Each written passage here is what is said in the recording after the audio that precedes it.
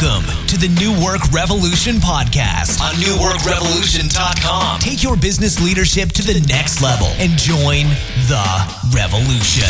Here's your host, Brandon Allen.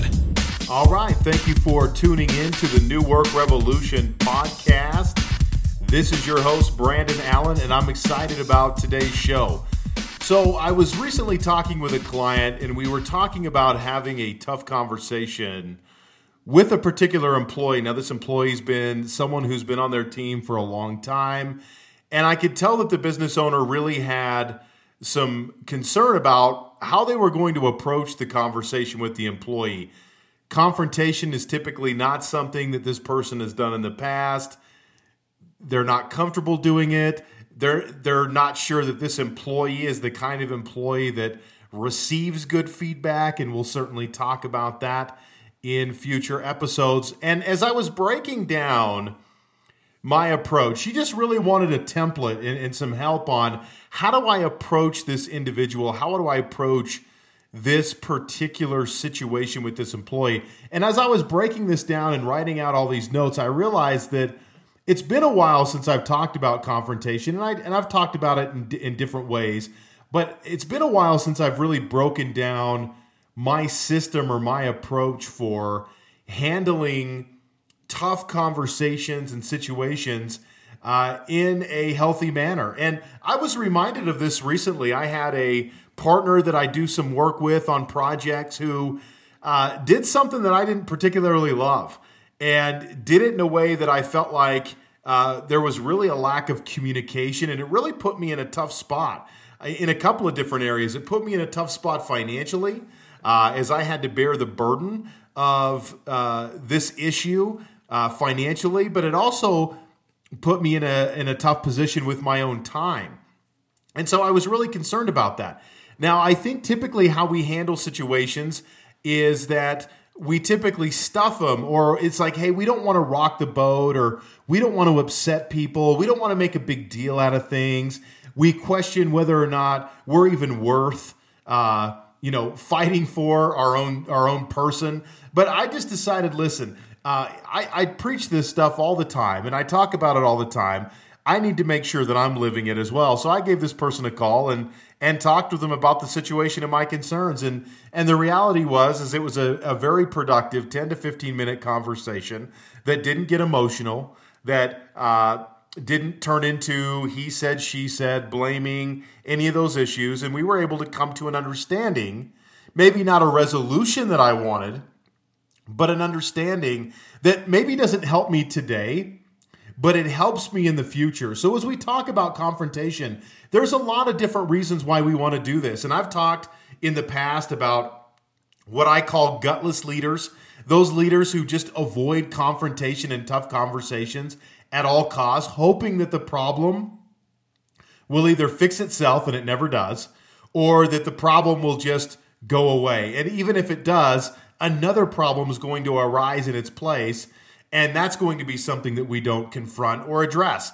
So I think it's really important, if we want to have a healthy organization, we have to learn how to have these tough conversations and the way that we need to have these tough conversations. And so I want to really walk through this process today of how we do that. Now, I want to make sure that what we talk about is very specific, actionable, and that it's not too much information at one time. I'm going to break this up probably into 5 or 6 episodes so that we really have time to get into this and really do it right. So today, we're just going to talk about step 1 in the confrontation cycle. And that step is to really fight for your team and to be supportive. Now, the reason why we want to come from a place of support when we're talking about confrontation is that it's really about what is your motivation for confrontation. If I'm confronting someone about their behavior, it's typically because it's someone that I care about, or it's someone that's important to me. So regardless of which one that is, we want to make sure that we restore or maintain a healthy working relationship going forward. And this is why if you go into a situation guns blazing, telling someone, hey, good POS, you do this or else, we're risking damaging that relationship irreparably. So the first step to confrontation really is my own attitude. And this is where I've got to check my ego and make sure that my ego isn't in the way of having a productive conversation, because it's really easy when things go sideways in a relationship to start thinking about ourselves and our own ego and think, how could this person do this to me? How dare this person do this to me? Do they know who they're dealing with? Do you know who you're talking to? That's kind of the mindset that comes up for us. And so we want to make sure that we're respected, right? Like, I want to get my respect. And I need to make sure that no one's disrespecting me, or as we used to say in the 80s in hip hop circles, I don't want someone to diss me. Okay, so there you go. I just gave you a hip hop reference and I dated myself at the same time. You're welcome. So when we talk about being supportive, we've got to come from that mindset of this is really this is the overarching theme of this whole thing. So make sure you write this down. The whole idea is I'm on your side. I'm on your side. So as we talk about this, as I say something that you may not love, that you may not appreciate in the moment, understand that I'm on your side. Now, why is this important? There's been a lot of research done in this particular area. This has been training that I've presented to companies and different organizations, and it comes from the Neuro Leadership Institute with Dr. David Rock. And Dr. David Rock came up with an acronym, and I don't always love acronyms because I feel like sometimes it takes away from the meat of the content. And I don't know that this one is any different, because the acronym is SCARF. And you've probably heard me talk about this in the past, but SCARF is about status, certainty, autonomy, relatedness, and fairness. Those are 5 things that we want to create in an organization for employees to allow that person to stay in a reward status. The opposite of putting them in a reward status is to put them in fight or flight. And I don't want to put someone in fight or flight when I'm confronting their behavior. If I put them in flight, they're going to withdraw. Now, I'm going to have a whole episode that's dedicated to what I call confrontation ninjas, and how people try to deflect the situation off of themselves onto another focus point so that you don't confront that person specifically. And we're going to get into that. But flight is all about shutting down, being overly agreeable about a situation, but not really offering any context as to why you're agreeing. I've done this in the past. When I worked in the corporate world, I had bosses sometimes where I just nodded my head and said, yeah, you're right. Absolutely. I'm a total piece of crap. Couldn't agree more. I let the whole team down. But in the back of my mind, I'm like, this guy's an asshole. I just want him to stop talking. That was really my thought process. Or fight is when you get aggressive. You start to yell. You start to defend yourself. You start to get defensive about the things that you're hearing. The problem is once people get in fight or flight, they no longer can utilize all their full cognitive capabilities. So their prefrontal cortex literally shuts down. So when you get super pissed at someone and you say something and you're later like, you play it back and you're like, why the hell did I say that to that person? That was so stupid. Like I knew that nothing good was going to come from that, but it's because you couldn't think more reasonably about the situation. When we get into fight or flight, it kills our ability to have that real rational thought in that moment. So we want to avoid that. Not only do we want to avoid it personally, but we also want to avoid putting our employees or someone else in that status as we talk about that, because we want to maintain a productive conversation throughout this whole thing. So we've got to look at confrontation as a good thing. And I think the context around this becomes confrontation is bad. So we shouldn't confront our spouse. We shouldn't confront our children. We shouldn't confront our employees. We shouldn't confront that business partner that continues to say one thing and do another. We don't do that because we feel like confrontation is bad and nothing good comes from confrontation. I flipped the context on confrontation that the only way that things are going to move forward in a powerful way is if I talk candidly about what my expectations are and how someone else may not be meeting my expectations. Now, look, my expectations are my problem sometimes. So if I have a problem with my own expectations, the only one who can address that is myself. Someone else isn't going to come up to me and say, hey, Brandon, I perceive that you have an expectation around this. I would like to help you address that so that we can move forward. You can hold your breath waiting for that to happen, but you'll probably die. So I don't want you to do that. I want you to make sure that if you have expectations, that you talk about those expectations so that you can get on the same page. And the only way to do that is to look at confrontation as a powerful way to solve problems and get on the same page so that we can work together. One of the pillars of what we do at New Work Revolution Coaching is create less friction around people. We want to have people movement. We want to create leaders who are people movers. You can't be a people mover if you're a terrible confronter or if you're someone who avoids powerful communication.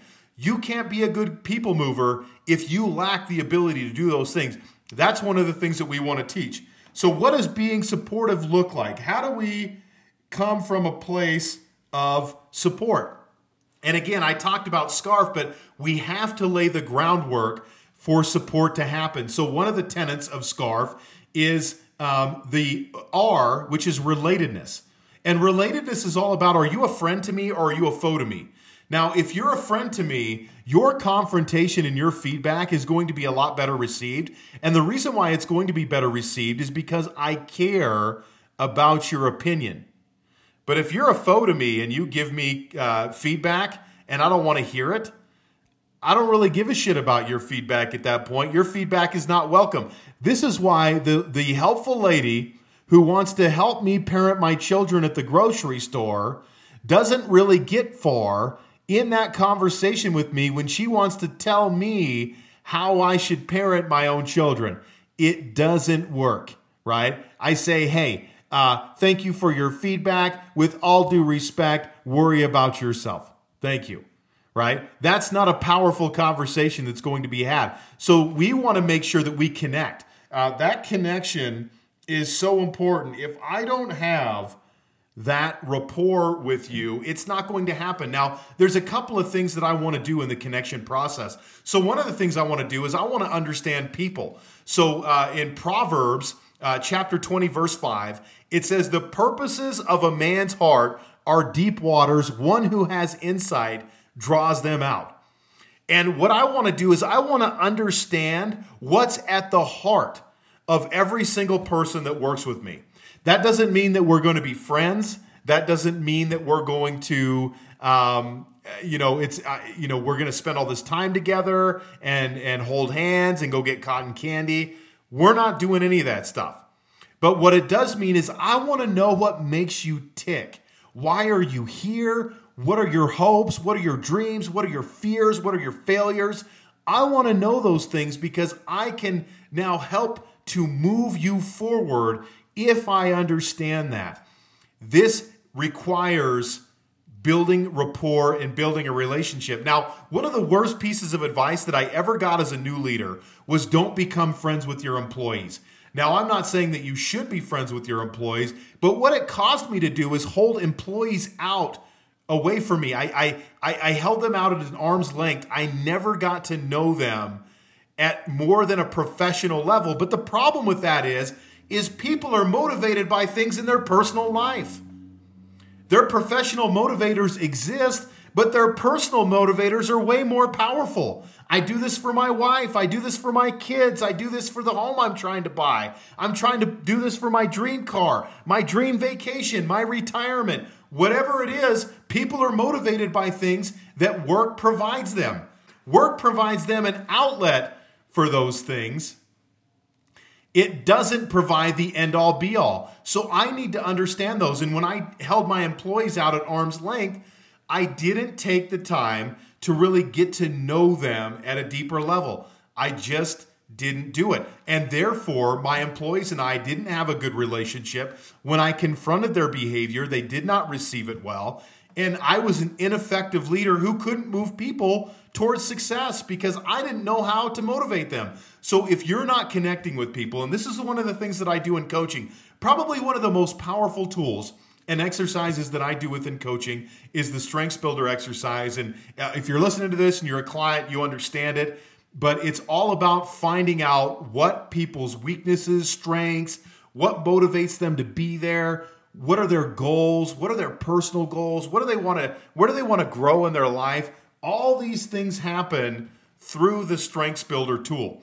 These allow me to understand what motivates someone because in the end, part of being supportive is helping people achieve their goals. So at work, this is so counterintuitive for people, but we expect people to go to work and work for our goals. The reality is people go to work for their goals. And what I want to know is what are your goals and how do I help you get there? Now, what I hope is this. I hope that my employees' goals are somewhat aligned with my goals so that we're at least moving in somewhat the right direction. Now, if an employee tells me, obviously, in an extreme case, that their goal was to sit on the couch all day and binge on Netflix, that is an employee that is not congruent with the mission and vision of what I'm trying to accomplish, and therefore they're just not a fit anyway. But I'm looking for people who have goals and aspirations that I can fulfill, that I can help move them towards. And if I'm going to have this powerful, supportive conversation, I've got to know what those things are. What drives that person? What are their goals? What are they trying to accomplish? And why do they work here? If you don't have that information going into this confrontational situation where you're going to point out feedback and behavior, you're flying blind because what you're trying to do is motivate them based on either you might try fear, you might try worry, you might try the fact that they're letting their team down and the organization down. But if I don't understand if they even care about those things, it's going to be hard for me to use those as motivators. And I've had situations where people have tried ill-applied motivators with me in the past where I've looked at that person and said, man, you really missed the mark on trying to motivate me there. That's not going to work. That's not a motivator for me personally. So think about what motivates that person as you go into this situation. What are they there for? What are they trying to get out of the situation? What are their goals? Now, as we approach the supportive framework, I may say something like this. Let's say that our employee's name is John. I may say, hey, John, hey, really appreciate you working here. You've been here for 15 plus years. You've always done a real solid job. But hey, I wanted to talk to you about a specific situation that I felt like was very atypical of how you typically show up. And I just wanted to get to the heart of what happened so that we can move forward and make sure that the area that this concern is around gets handled in an appropriate way, not only for me, but just for the organization and for our customers. So if you can see what I did there, look, I addressed John in a way that says, look, man, I appreciate your body of work. You've always been a great employee, but there's a specific situation here that I'm not really sure how to interpret or how to understand. So I want to make sure that I am understanding the situation appropriately. Now, here's some things that I didn't do in this situation. I didn't blame John for problems. I didn't say, hey, John, I wanted to talk to you about some things that you really screwed up on. Or, hey, John, there was some things that went on here that I just can't have, right? And we kind of hear those types of things, and that's a little aggressive. I mean, there might be situations where that's warranted, but I think in the typical confrontational situation or addressing behavior situation, we would want to use a more open-ended, inquisitive approach here because the reality is I don't know the whole story. And the only reason I'm going to know the whole story is if I talk to people and ask good questions. And that's really my job at this phase, is to really uncover and understand where someone's at and what happened. So this is the part where I really want to do that. Now, I also said something that I want you to pick up on as well, in that I said, hey, John's behavior is atypical. Hey, you don't normally behave like this. Now, what does the opposite look like? And I've literally seen people confront employees like this. I've seen them confront their kids like this. I've seen them confront their spouse like this, where they say, John, you're always screwing up. John, you never take care of the kids. John, you never show appreciation for me. John, you're always letting the family down. Now, if I'm John, first of all, my life sounds pretty shitty, doesn't it? I'm screwing up in all these areas. But in all seriousness, the problem for John is it's like, holy cow, man, you've just destroyed my confidence as a human being. You've just told me that I'm not showing up in all these different areas. Now, look, I can ignore that and say, hey, your feedback is irrelevant and I'm not worried about that. I'm going to do me. But in the reality, if we care about people and we want to take care of them, especially if it's people we care about, we don't want to hear that. We don't want to hear that feedback. In fact, at work, most people take a high level of pride in their work, even though sometimes it appears that our employees don't take a lot of pride in their work. The reality is that they do. And when they don't perform at our expectation, they're probably not meeting their own expectation, and they're probably embarrassed about it. So how do we soften that a little bit and encourage them rather than saying, oh my God, you're always screwing up. And hey, when there's smoke, I know there's John, with a fire that he's created because he sucks so bad at his job. I don't want to approach employees like that. I don't want to destroy their confidence. I want to build their confidence. I want to speak of them as a high-level individual, even if they're not a high-level individual performance-wise today. Because what I'm trying to do is get them from the point that they're at now to the next level. And in the end, what it's about growth. It's about providing the opportunity for growth. And the way I open this conversation is going to go a long ways to promoting that growth, because I'm going to do it through confidence, letting people know that, hey, you are capable, you're good enough. We just have a little blip in the road. Let's address it. Let's figure out what happened, and let's figure out how we can move forward. And look, how many times have we jumped to conclusions in this situation only to feel like an ass when we realize later that we were wrong? That's happened to me. I'm sure it's happened to you. And that's a terrible spot to be in. Like, I thought you were guilty of this. Now I realize that you're not. Now I feel like a jerk for even insinuating that this was your fault.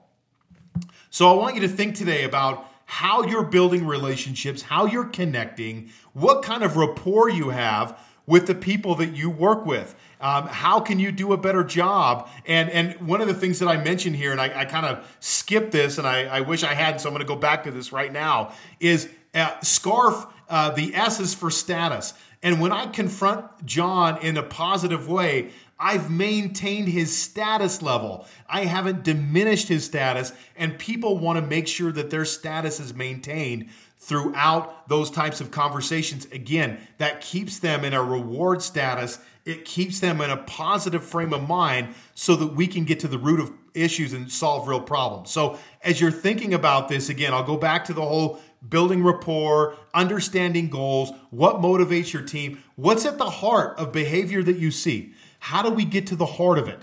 Because at the heart is really something else that we never understood or saw coming that we need to be open to throughout this conversation. So think about how you confront. Number one, what is your philosophy on confronting behavior? Are you doing this in a positive way? Are you doing this in a way that allows for you to address things in not only a positive way, but a timely way? Is that your philosophy? Are you doing that? But then how can you do a better job of connecting and then utilizing that opening statement of being supportive and fighting for your team so that you can get to the real heart of issues that come out? And in the end, the whole theme here, if you get nothing else, is to let someone know that, that we care about, that we're going to have this confrontational conversation with, that I'm on your side. If they don't walk away understanding and knowing that you're on their side, you have failed in that conversation. So that's part one for the series. If you thought this was helpful, if you know someone else who would benefit from this information, hey, do me a favor, share it with them, share it on social media, rate it on iTunes. All of that stuff is highly appreciated, and I approve of that behavior. So again, hey, I want to thank everyone for listening. I'm excited about this series. I've got some great stuff coming out. Make sure you tell your friends about it. Make sure you tune in for upcoming episodes. Again, thanks for listening. We'll talk to you again next week. This is Brandon Allen from the New Work Revolution podcast on newworkrevolution.com. I'm signing off. Thanks for listening to the New Work Revolution podcast on newworkrevolution.com. Until next time, take your business leadership to the next level and join the revolution.